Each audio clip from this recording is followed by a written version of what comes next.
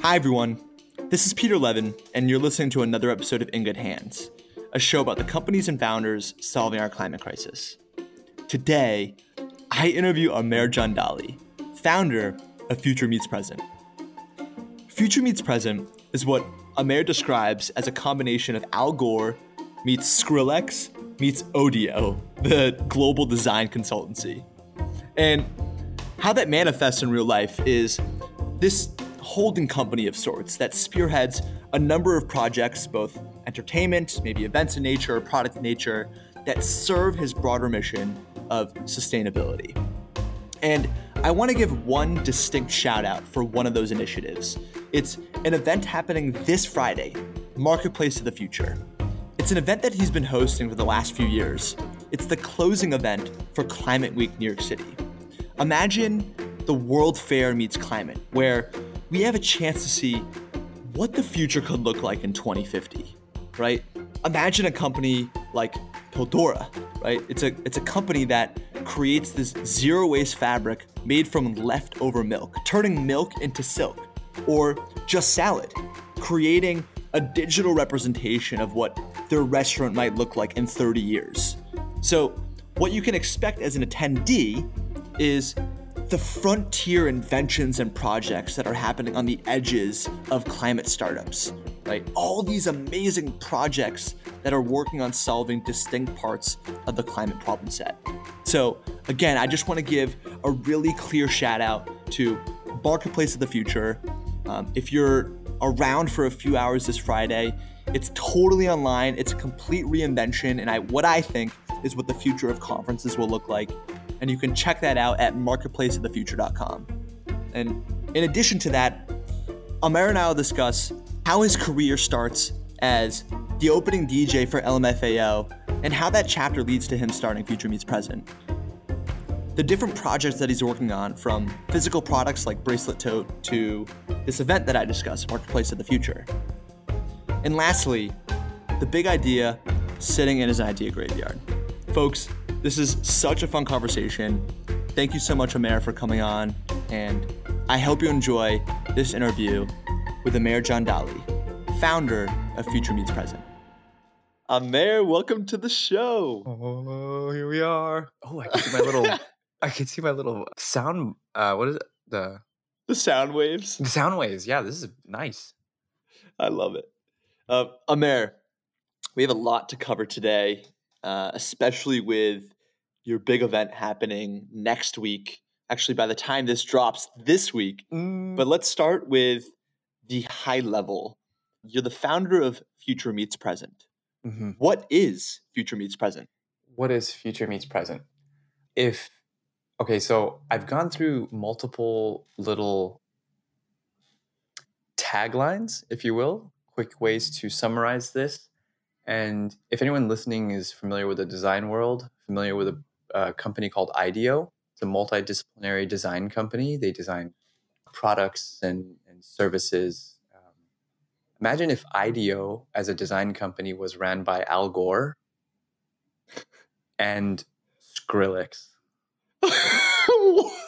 The DJ. That is amazing. Dude, that's the mix right there. That's the move. That's the style. I gotta tell you, I don't know why, for whatever reason, my mind imagined Al Gore rocking this DJ set, headphones and all, no longer suited up. I feel like every time I see him, he's suited up, just playing some Afrojack or something. That's it. That's it. You got it. That's amazing. It's funny. I went down a pretty long IDEO wormhole yesterday. I just discovered OpenIDEO, which are you familiar with their like open challenge network? Oh yeah, ordeal? Actually, they have an active Beyond the Bag challenge right now, and my application is in progress as we speak. No, I'm totally with you on that. Mm-hmm. Okay, rock on. All right, so Amer, we have a lot to dive into today. Let's start with your background first, just to give people some context. Great. Around how you jumped into the category. What were you doing before Future Meets Present? And then what was the eureka moment or some culmination of events that said, you know what, this is what I need to focus on? Yeah, we can connect those dots, absolutely. So the reason I mention that trifecta there, IDEO, Al Gore, and then Skrillex, is the inspiration area, or I guess the launch pad of your question right now. So before I got into anything that we're talking about, I'm originally from New Mexico, from a town called Las Cruces. Cruces is a super great place in southern New Mexico. It's about 30 minutes away from the Texas border. Another 10 minutes you're in Mexico. Really great. That's where I was born and raised. And I spent a good part of my college years, started in high school, and then a good part of my college years DJing house parties for my friends. And that eventually transitioned and became a full-time career in nightlife. I'm trying to think, the first Saturday after I submitted my last final exam in college, I opened for LMFAO. What? That was a breakout gig. Yeah, it was super cool. Mm-hmm. Wow. Yeah, that happened. It was just a culmination of series of just DJing a bunch of house parties for friends, just because it was super fun. And then eventually one of those friends happened to be a nightclub promoter and organized this event. So anyway, that kind of happened as soon as I finished college. I opened for LMFAO, and that launched this nightclub career in nightlife. So I DJed for 4.5 years between New Mexico and Texas, sometimes in Arizona, sometimes even in Mexico. And yeah, that was the base layer that would lead to everything else that I'm doing right now. Okay, so I was not anticipating that at all. For the listeners, I didn't give Pete any background on this, so we're like, this is super cold cut, super fresh. Right. How do you go from 4 years of DJing to what I see here as an account executive at Ogilvy and Mather? Yo, that's hilarious. Yeah. Forgot about that too. Oh my gosh. So the DJ career was really great. It allowed me a platform to do what I truly love. It's funny too, Pete. It's never really been so much about the music for me. I wouldn't say that I have the deepest record collection or anything like that. There's so many people back in the scene that were just actually way more passionate about the music. It was always really about the people for me. I think the biggest thing that I loved was being on stage so that I could look over and make sure people were dancing, make sure people were having a good time. Like I always had when you see DJs playing, sometimes they have their laptop with them. Mm-hmm. Mine was always to the left, and I just never wanted anything between me and people. And I would play this music, and I would make these remixes of, I don't know, like I have a Mulan remix that I made, I don't know, 8 years ago or something. Yo. Yeah, it's so dope. I think you're gonna love it. I'll send it to you right after this.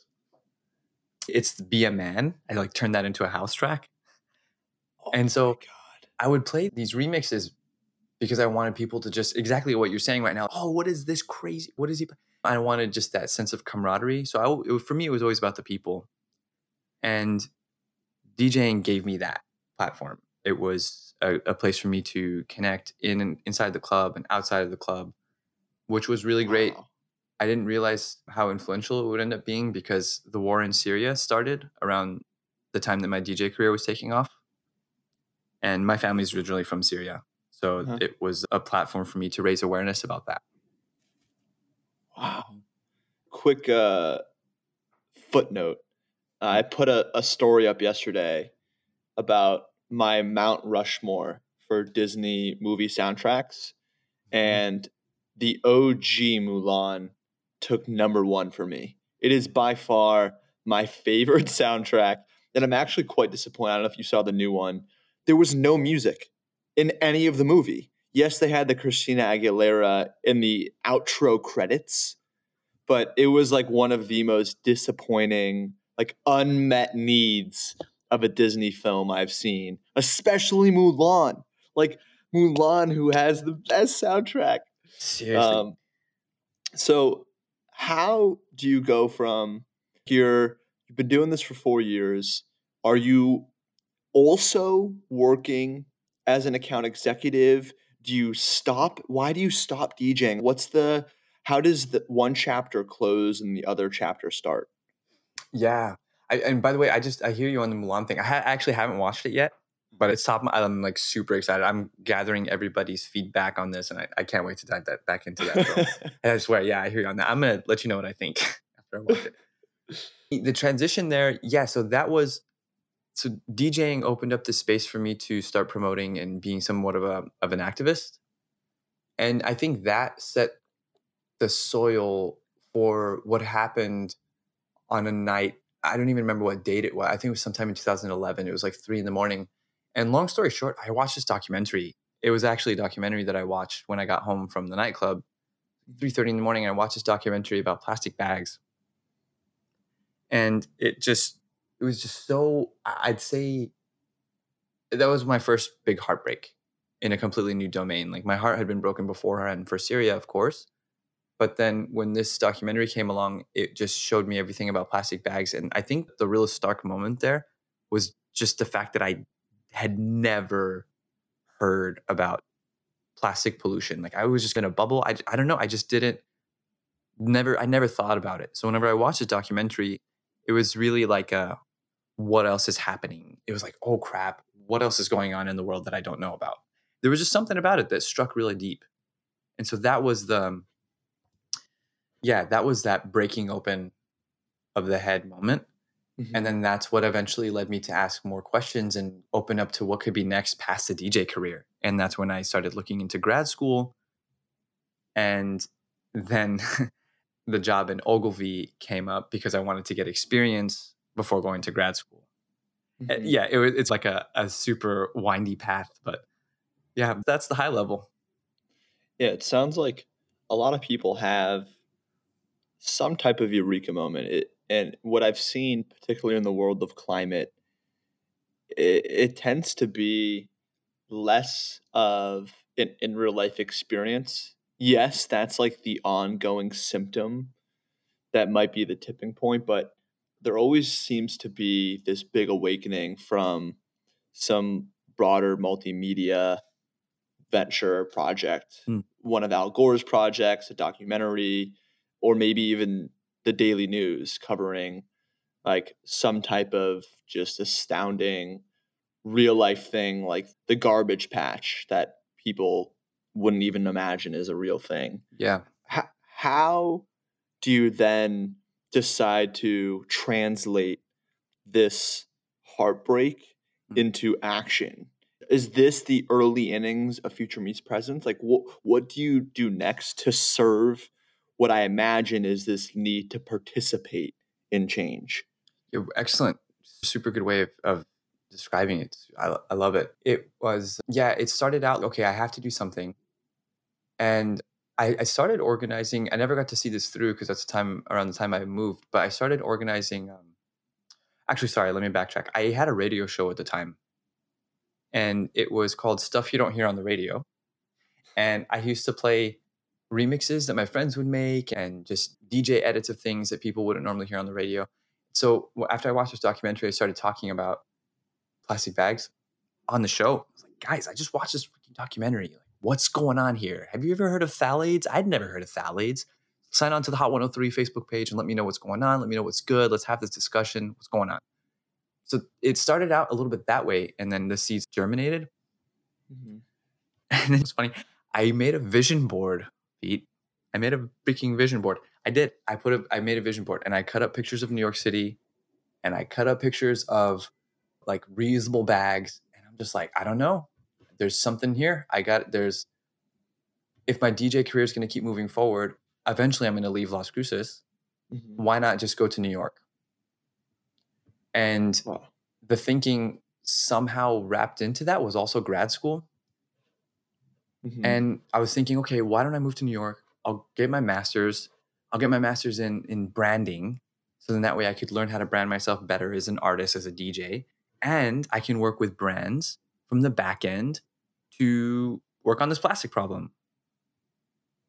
Interesting. That's just the way that the ideas felt.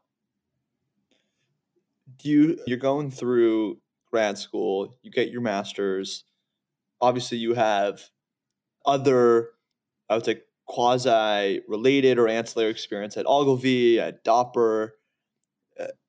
Then one day do you say, you know what? I don't want to do anything else besides this type of work, right? Is there like was there some major breakthrough, like you got a project from a client and then you said, you know what, this is where I'm going to spend all of my time? Do you have this list of ideas and you say it's enough waiting? You want to start going down the list one by one? What is like that first thing you start working on that might later manifest as future meets present?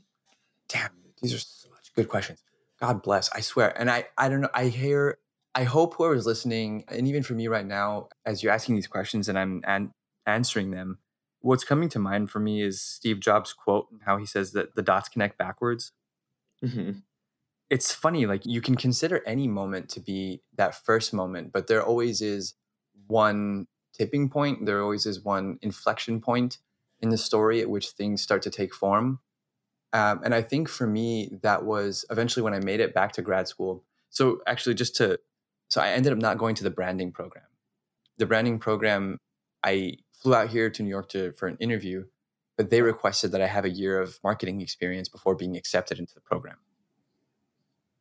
So that was the catch there. Like I actually came to New York and went to an open house and interviewed and everything. The director at the time, she was like, "Hey, your background's super cool. We prefer you to have some more marketing experience before you come into the program. If you do, a year from now, you're totally in." And so that's why I ended up moving to Saudi Arabia to work for Ogilvy to get that year of experience to come back to grad school. Got it. So there's that. While I'm in Saudi, I learn about another program, not branding, but called the Design for Social Innovation program. And this is super cool that I'm very happy to just talk about, just let people know this exists. It's a 2-year grad school program at SVA that teaches design thinking applied to social issues. And that seemed to be a lot more fitting for what I wanted to do. And I learned about it while I was away. I was still planning to go to the branding program. But then this program came up. It just dropped into my email. I got one of their newsletters or something. Ended up switching and applying to that. And so, long story short, chose that one over branding. And then in school, this is now getting to the answer of your question. We had a shop class. And in our shop class, our assignment was to design a tool to solve a social issue. And so I didn't know what to design. My first idea was a sanitary doormat, like a doormat that would sanitize your shoes as well as dust them off. Interesting. Yeah, I don't know. I was just thinking about different things.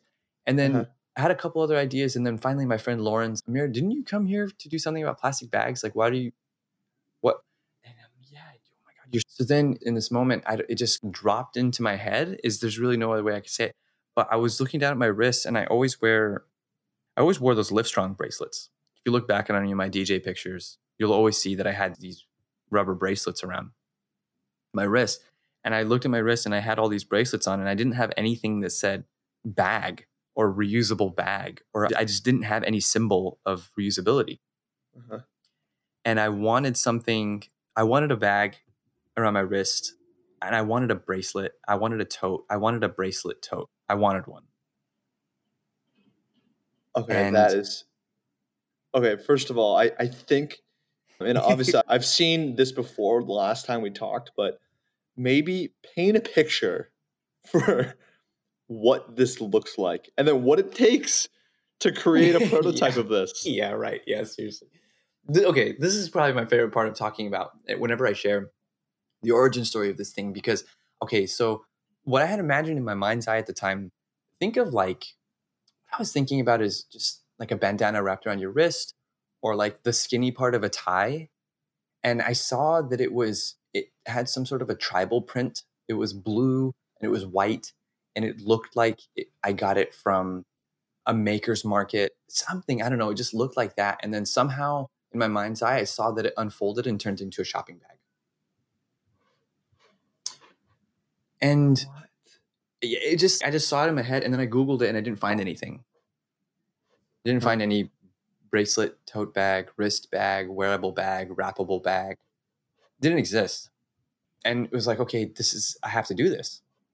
Gotta make this. So then for class, I made a small prototype, tried to learn to sew. It was awful.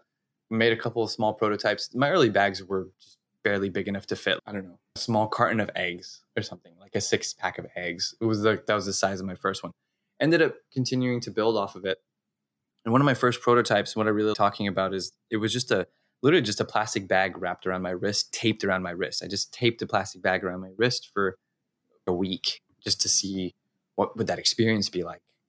And I didn't know anything about experience design or prototyping at the time. I was just like, all right, I don't know. Let me just start with something.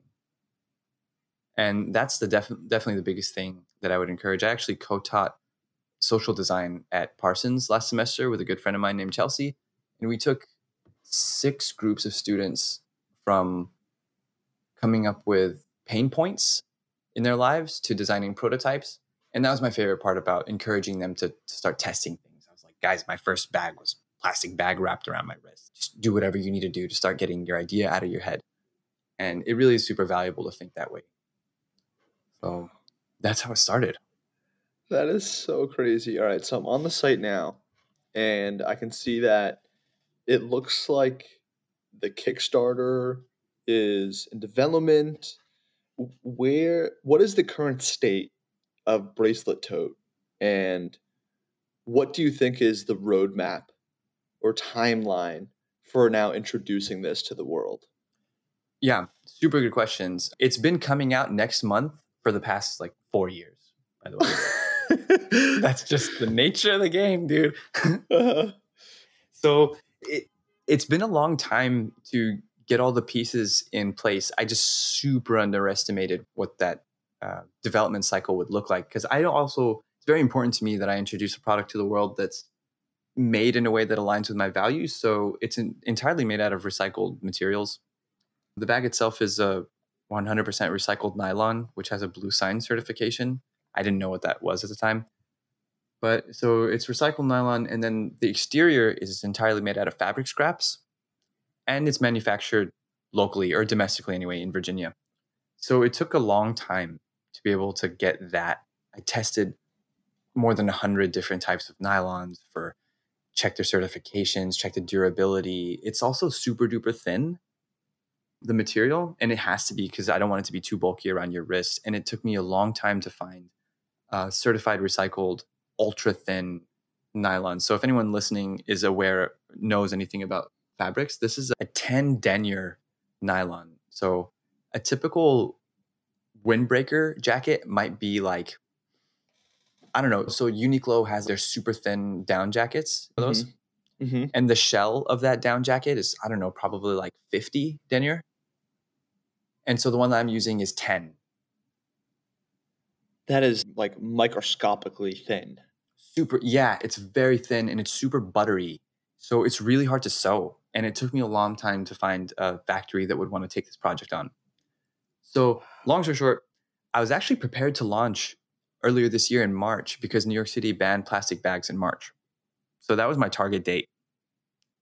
And I had mailed 20 bags out to my first users the week before. And then that's when the pandemic became a real thing here in New York City. So I stopped making bags temporarily and I shifted to making masks. Wow. Because I would imagine, all right, so I want to unpack 2 things. First, on the bags, because I think the interesting thing with the mask is I'm sure there's the work that you put into the supply chain could be transitioned quite nicely over to face masks. But on the bags, if we fast forward to today, I can speak to a recent anecdote. My fiance and I were grocery shopping at Trader Joe's, and we always bring our own bags. And we went to go check out, and the cashier said, "Hey, we're going to enter you into a raffle to win $100." We're like, "Oh, what?" You brought your own bags. And we had no idea this existed, but Trader Joe's actually rewards customers for bringing their own recycled bags. And it took the backseat over the last 6 months because of what's going on. But now that they're starting to rebag personally, right? Because they could they weren't allowed to do that for a while. Mm-hmm. It's interesting to see now big industry trying to actively encourage customers to bring their own stuff, whether it's by the downward pressure or gravity of legislation or the goodwill of higher ups. What do you think is the timeline for reintroducing bracelet tote? And then on the face mask thing, what is the status of that project and how much were you able to carry over from the work you put in to bracelet tote? It was a really seamless transition, actually. I had emailed my factory. Her name is Sharon, and she's in Virginia. Super great. And I just emailed Sharon in the middle of the night, like March 10th or something. I was like, Sharon, why don't we start making masks? And she goes, actually, Mira, I'm like one step ahead of you. I started making them for our city councilmen and all this kind of stuff. Turns out that Sharon was a nurse for 25 years before she got into garment manufacturing. Wow. So, yeah, that was super duper clutch. And it was great. And actually, it let me start actually launching an e-commerce site. So I told her just, okay, make your masks. Do you mind if I can I pay you 25 cents extra and can you drop ship for me? And she said, yeah, absolutely. So I hired an intern and we just started taking mask orders online. We would send her we would send her digital shipping labels. She would print them out and then it was just totally automated. So that was really great. So now that same e-commerce infrastructure, I can just carry over and start with my bags. So what is because I know for example, my fiance's sister creates these little lanyards, like really pretty lanyards made from beads that you can attach to your mask and wear around your neck. I know Etsy put out in their latest quarterly statement, talked about how masks are one of the naturally the highest velocity selling product, but also volume selling product in all categories of selling on their platform this year. So have you found that to be true for your face mask? Is this like a legitimate business you hope to scale up? What do you think is like the goal there? And then at which point do you shift focus back to bracelet tote or just look to support both of them and operate both of them?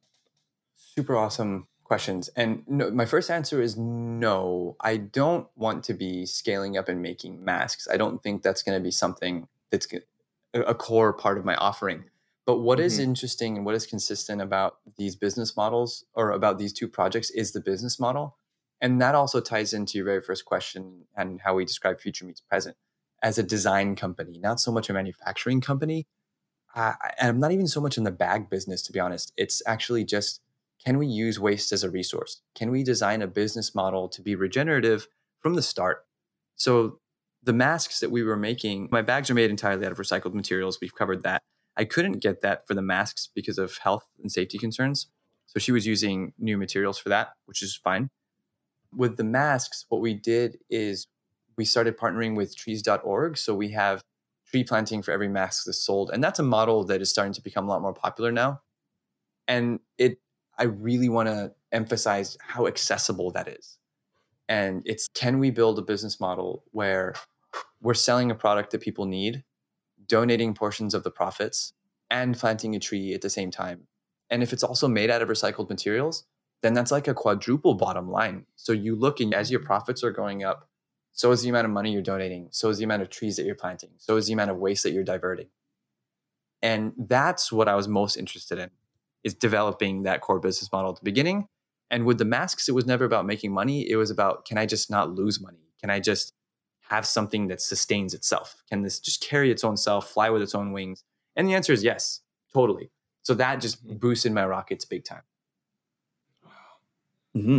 Yeah, I will say the second you decide that bracelet tote officially hits the green light, whether it's the Kickstarter or an alternative launching approach, please count my fiance and I for two bracelet totes. He's sick. This is so dope. You know what? Actually, I wanted to, and I missed the timing on this, but I wanted to send you some that you would have by the time of this recording, but I didn't get a chance to. So you know what? I got you. Don't worry about it. Oh, man. Yeah. So the core reason why I wanted to have you on the show is for actually how we cross paths initially. And to everyone listening, you should follow Amer's approach to willing things into existence. Mm. I think, Amer, you and I met over, I think it was Instagram DM. Just Yeah. shout Yeah. DM, hey, let's talk. I'm producing this event for Climate Week, New York City. And that was that. It was that simple. Just a simple cold message. For the listeners, let's talk about your event that's kicking off this Friday, Marketplace of the Future. Mm. Briefly, what is this event and how did you come to start it? Okay. So that it was very much that. Very much. I started listening to your podcast, I think a few months ago. Lillian was the first episode I heard. And then, several others after that. And I was like, yo, this guy is killing. I love it. So everything, like if I were to start a podcast, it would be this. And I just love, I swear, even just as a quick side note, like I just really appreciate your ears and I appreciate your just attention to the story and the intention behind putting all of this together. It's just so fantastic. And that's what really gravitated me towards just following you as a person and then also this podcast. And I just can't believe I'm on it right now. So this is it's man, so cool, man. You. Yeah. So high five. Thank you very much for what you're doing, dude, for real. Thank you, man. And so I listened to it and I reached out to you and in the wake of this emerging project called the Marketplace of the Future. So what we're talking about here, Marketplace of the Future, imagine a World's Fair of sustainability. And it was actually Sandra, someone I know that you've interviewed before from Just Salad. And in a correspondence with her, CCing me on someone else in an email, she referred to it as the World's Fair of Sustainability. And I'm like, I'd never said it that succinctly before. So thanks to her, it's the World's Fair of Sustainability. Wow. And that's the frame of it. And so the thinking is,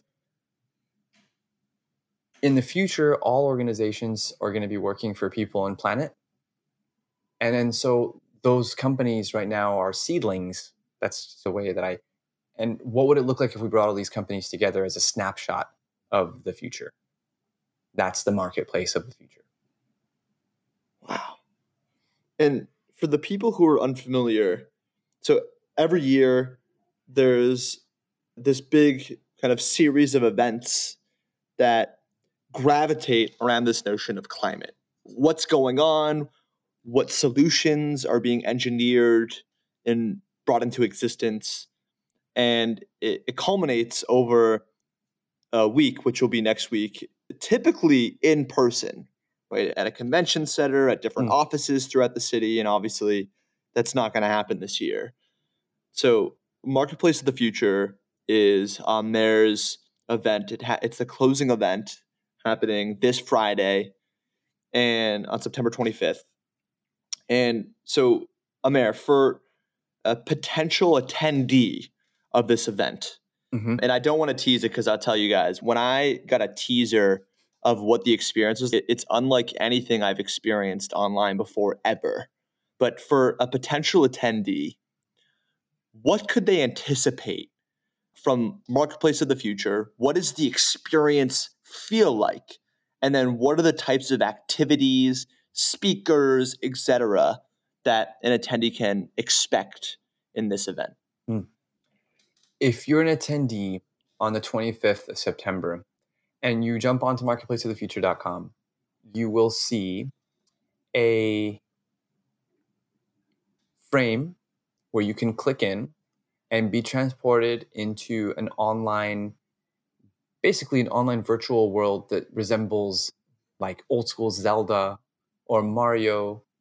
And when you're in this world, you have a tiny avatar and you can walk around, and instead of walking into a hut to see Yoshi or to see the guy who's going to give you the key to go into the next level or something, you walk around this map and then you can walk up to a table and interact with a brand that is using sequestered air carbon to make pens and earrings. You can walk over to the next table next to it and speak to a brand that is restoring coral reefs.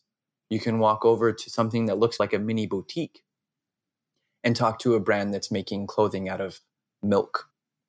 All of these companies that are doing things with recycled materials, with sustainable supply chains, with renewable energy, with diverting food waste, etc. All of these companies, we have representation of climate solutions across the spectrum as little characters, little people in the map that you can walk up and talk to. So it's an interactive platform where you can talk to a brand. Imagine Zelda meets Zoom. So you walk up to a person, and then once you get up close to them, their camera appears on the screen, and then you can talk to them just as if you were talking to them on Zoom. And then you can just navigate your little avatar away and just, all right, cool. Thank you. Nice to meet you. I'll follow you on Instagram. Thank you very much, Coral Vita. I appreciate what you guys are working on. Later, I'm going to go talk to Sky Baron over here. That's the experience. And I just want to echo that quickly. And I'll tell you, Amir's not paying me for this, so I am not biased anyway. So there's in my opinion, two reasons why you should spend a few hours of this Friday in Marketplace of the Future. The first of which is a peek into what the future of virtual conferences and events will look like. At the very least, when I say that it's unlike an experience you've had before, I truly mean that. You're moving your little avatar around your little Zelda, and you're walking through a universe, this campus, literally like through up and down arrows, left and right arrows. The map itself is beautiful. You can see, let's say you're going to one of the worlds. It opens up Just Salads. Wait, I don't know if I can tease this, but let's say Totally tease it. Okay, so there's going to be something really interesting that's related to Just Salad. Restaurants exist today in a certain form. What would they look like in 10, 15 years? And you'll get to experience this. And then inside of these different virtual rooms, you can walk up to people, talk to them as their video comes up on their screen, like actually talk to them. You can go up to different tables and learn information. You could sit in the audience and listen to panels of speakers. So that is why you should do it, point number one. And point number two is there are very few opportunities that you get to learn about all of the amazing solutions across the climate problem set being brought to life in a single space in just a few, either an hour or a couple hours of time, whatever works for your schedule. But if you want to just get your learning curve up a little bit more and see the amazing work being done, you can't beat it. So that's 1 and 2. I'm talking too much. Let me pass the torch back to you. What are some of the specific panels, speakers, companies that we can expect to see at the Marketplace of the Future? Yeah. Super awesome. Great. Super good setup, man. Thank you. That was really nice. Even just for having shown it to you for the time that we did, I think you really captured it. That's awesome. I want to shout out the platform itself. It's called Gather, and the website is called gather.town, and they've been super great. I found them online back in April, and I've been corresponding with this team. They're these super cool guys in California, and they've just been super supportive of the project, and we're working with them on developing this together. So it's been really nice. That definitely, to your point, going to be the future of conferencing, and we're just taking it to. They didn't never suspect that anyone would be using it in this type of an application. So I also have a team of amazing architects online that are building this online world. That I also want to shout out. I just really appreciate Chris and Jackson and Seraphim and Majid and Dakota and absolutely killing it. So thank you guys for, if you're listening to this, you guys have been murdering it. I appreciate you so much. And so together we built out this world, and I'm really excited about showing off. Yeah, like Just Salad is going to be there. We're building a restaurant of the future where you can see their carbon menus, which you're going to be learning about soon in another episode of this podcast. One of our sponsors is called Pildora, and she is an online retail shop for 100 sustainable fashion designers. And one of them I had mentioned earlier uses this type of fermentation process to turn milk into silk. And what? It's really wonderful, and it's antibacterial, and it has all these really great properties, and the shirt just looks super soft. And So Pildora represents 100 brands that are doing interesting things like this, and they're one of our supporting sponsors as well.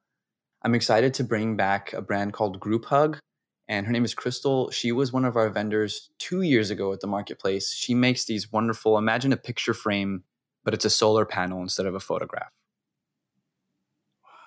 And you just hang it in your window and it just collects sunlight, charges your phone. She approached us 2 years ago. She barely had a prototype. And she's like, I don't have anything really to sell. Can I still show up at the marketplace? And I'm like, yeah, hell yeah. Actually, we encourage that. Get your emails, show your people, start getting signups on your Instagram and everything. And last year, she came back again for the third year of the marketplace. And then earlier this year, she was on Shark Tank. So she's been blowing up and she's going to come back again to be with us for the third year in a row. The Start Lehigh building is also one of our sponsors and supporters. They've been the host of this event for the past 3 years. And this is a building in West Chelsea that I'm a super big fan of. It was built in the early 1900s and it was designed by the same architects as the Empire State Building. This building is the 10th largest building in New York City, 2.3 million square feet, and 4,500 people used to work in there every day.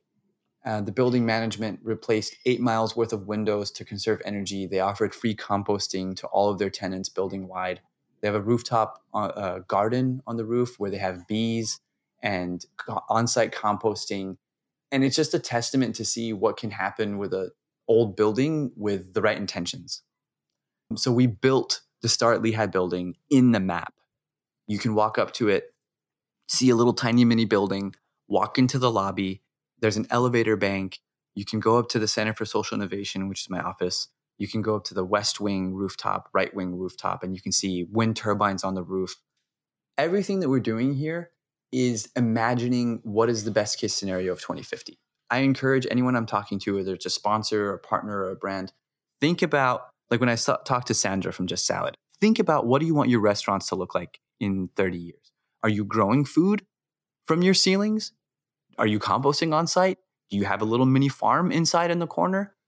What are your menus look like? What kind of communication are you sharing with your customers? That's what we're projecting. Those projections are what we're bringing forth in the event. Oh. And some of the speakers you can expect to see, I'm really excited about Tom Zaki. He's the founder of TerraCycle and Loop. So I know you had TerraCycle on earlier, right? Love him. And yeah, he's a super beast. And then Blueland is another brand that I'm super excited about. And we have their co-founder, Sarah. She's going to be on one of our panels. Blueland, have you talked to them yet? They're episode number 1. Are you serious? Blueland was number 1? Yeah. Dude, deep cuts right now, Pete. Oh, yeah. I love it, dude. So sick. She's going to be on. And yeah, we just have a whole bunch of other amazing speakers. And you can see all of it on marketplaceofthefuture.com. Amer, I think you just gave me the title of the episode, Imagining the World in 2050 or something. I don't know what the soundbite is yet, but I love it. I love it. So what I want to do before segueing to the last few questions is just give a quick crash course or how-to for aspiring event organizers. And I want to caveat that by saying I know that event organizing literally took the biggest curveball of its existence this year. So whatever the playbook was before then, it's got to be totally different going forward. But let's assume the year is 2019 and you're just getting you have this inkling of an idea for Marketplace of the Future.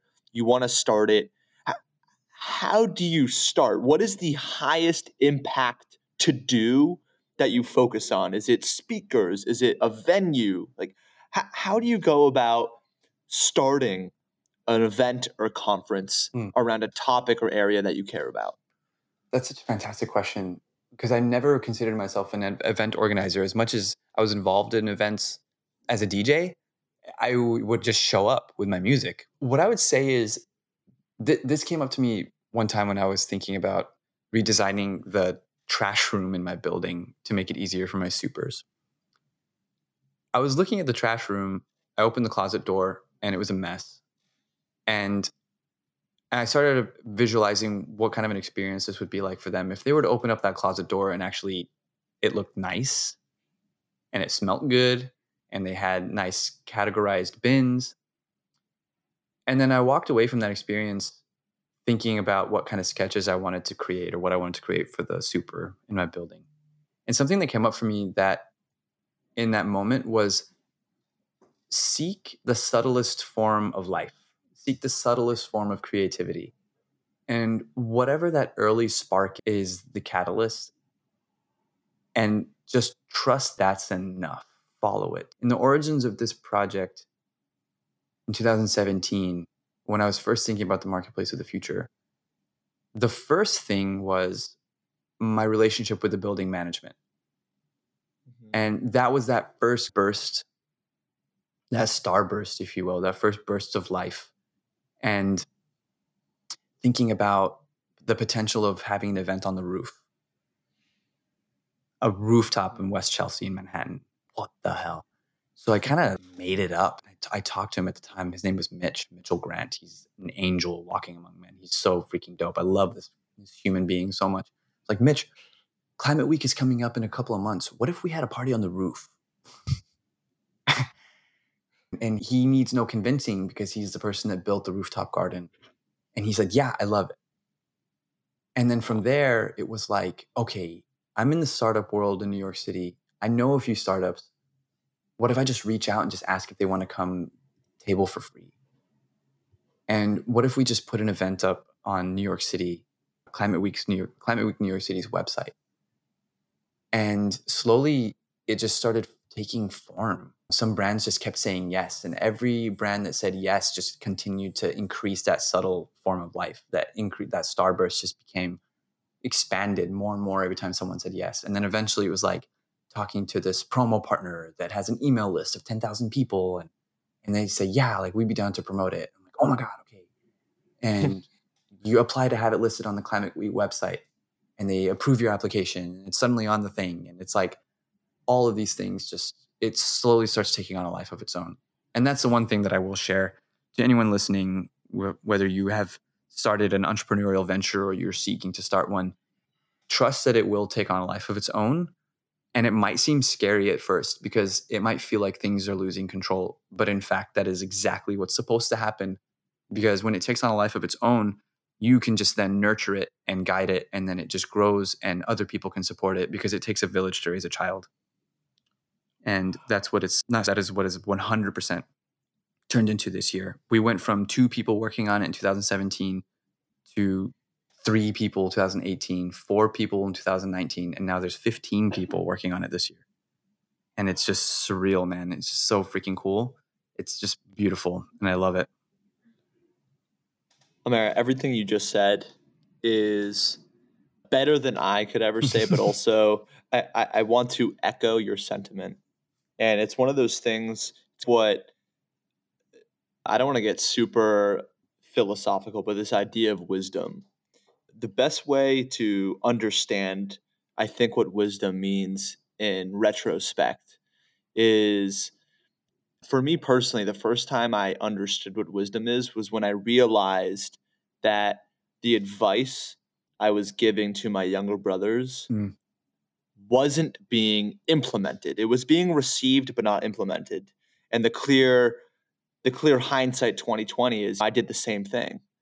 I'm a kid, my parents or my older siblings are giving me advice. I shake it off as, no, I live in a different world. I know exactly what I need to do. And you don't get it until you live it. And I feel like you hit it on the head when it comes to entrepreneurial ventures. You can listen to the advice, you can read the books, you can read the tweets, but it's not something that sticks and you understand until you take the leap and experience it and live it yourself. But to echo you, and I don't want to, because that sounds semi-somber, the snowball effect is real. It's so real. So real. I love the starburst analogy you made. If there's any ounce of life,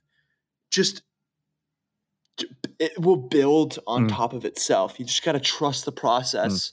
Chaos is just a natural part of the journey. I want to segue before I keep rambling on to my favorite part of every interview, and it's this notion of the idea graveyard, right? Oh yeah, I've heard you talk about this. Yeah.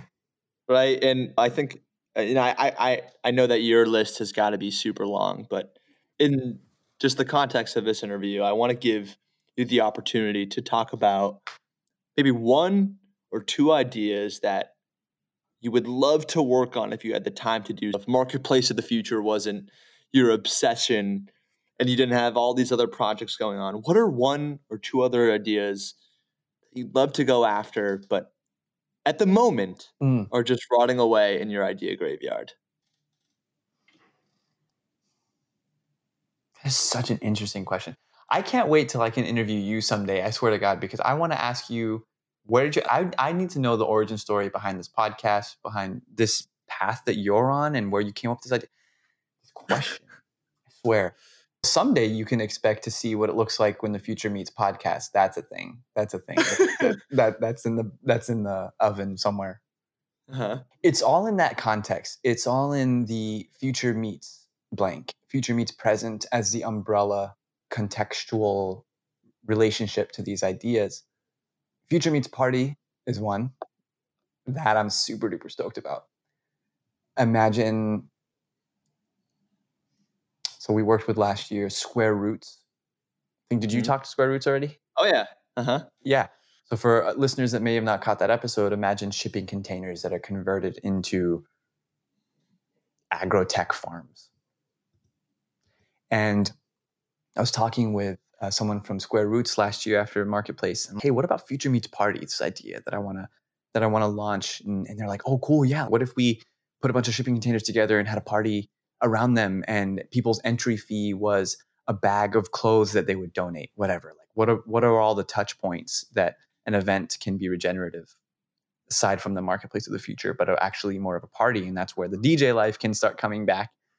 So that's one that is going to be in the queue. Awesome. Yeah. I think that, because I saw it on your site and I wanted to add, I'm happy that you brought it up. I think what I want to do, because I want to make sure that people fully understand the call to action here, I want to roll the red carpet. Are there any specific call to actions, anything that you want to leave with our listeners about the Marketplace, the upcoming event, anything that you want to leave with our listeners, Amer? The floor is yours.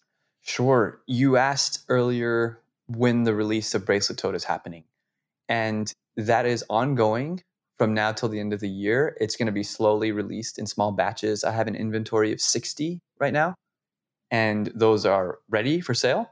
And eventually that's going to lead up to a Kickstarter. So you can sign up for the Kickstarter on the site. Excuse me, it's bracelettote.co. So it's just the word bracelet and then OTE. So bracelet and tote share a T. So bracelettote.co. And then the bright spot on the red carpet is to come to the Marketplace. Definitely come to the Marketplace. It's a place where you can walk around and you can see solutions to climate change that are in their context. So it's not like you're at a trade show and you're just going booth to booth talking to a brand. But Crystal from Group Hug, for example, you're not going to just be talking to her behind the table. You're going to be talking to her behind a table in the middle of a digital solar farm. So the solutions, the brands live in their solution space, in their context. We're going to have a solar farm area, a wind farm area, a transportation zone. There's going to be an agriculture zone. There's going to be a lifestyle zone. There's going to be an opportunity to go to space. There's going to be an opportunity to go inside a submarine and be teleported underwater, where you can see Coral Vita and Oceanic Global and brands like that are helping restore coral and cleaning the ocean. So you'll see the brands, you'll meet the people, you'll see them in their context. You'll learn about Project Drawdown, which we're going to have information from Project Drawdown sprinkled throughout the map. You're going to be able to find Easter eggs like free solar-powered lights from Empowered. And you're going to be able to sign up to participate in this project as it grows. Since it's an online event, we don't have tables to rent. We don't have chairs to rent. We don't have security to hire. There's no a venue to decorate. We built it. It exists. And the intention here is to have ongoing events throughout the year. 2 large events, one in Climate Week and one during Earth Week, and then smaller events throughout the year. So if you walk into this event and you're looking around and you're like, oh, I also work in renewable energy, or I would love to work in renewable energy. I would like to attend a panel. I would like to do this. We can create it together. We're going to have little info tents, info booths sprinkled throughout the entire map with volunteers that are ready to take your information, and we'll contact you after the event. We can collaborate together. We can do something. It's very much about the community growing and feeding in on itself. And I'm very much a fan of the prototype process and the iterative process. And I want to see how this does start taking a life of its own. Amer, dude, this is one of the best conversations I've had in a while. Thank you so much for just rocking out, for making this morning so fun. Dude, it was such a pleasure. Yeah, I couldn't agree more. Thank you so much for helping, supporting, boosting the message, and for everything that you're doing. This is so important. I know you just reached, I think, what are you at now? 10,000 subscribers? Now we actually just passed 22,000. 22,000? Yes. Listen, God bless, man. This is about to, it's about to be 250,000 really soon. What you're creating right now and everything that we're talking about, dude, this is the early stages of the internet. You know what I'm saying? Mm-hmm. This is the early stages of computing, when the nerds were just in their garages in their little niche trade shows. This is that. And this is the beginnings of it. I swear. What you're doing, man, I'm sending you big high fives. Oh, man. Thank you, man. And likewise, man. We'll have to do this again post-event for a little recap, and then maybe just a full episode of jamming on ideas. I would love to do that. Hell yeah. Sounds good. This is perfect. Thank you so much, dude. Take care. Hey there. You made it to the outro. Thank you so much for listening to today's episode. If you're new here, welcome. If you're a longtime listener, thank you so much. We're actively casting for new guests on our show. So if you have a rockstar founder or company in mind that's working on something cool, message me on Instagram at PeterA11 or email us, hello@ingoodhands.us. Thank you so much again, and look forward to bringing you another new episode next Tuesday.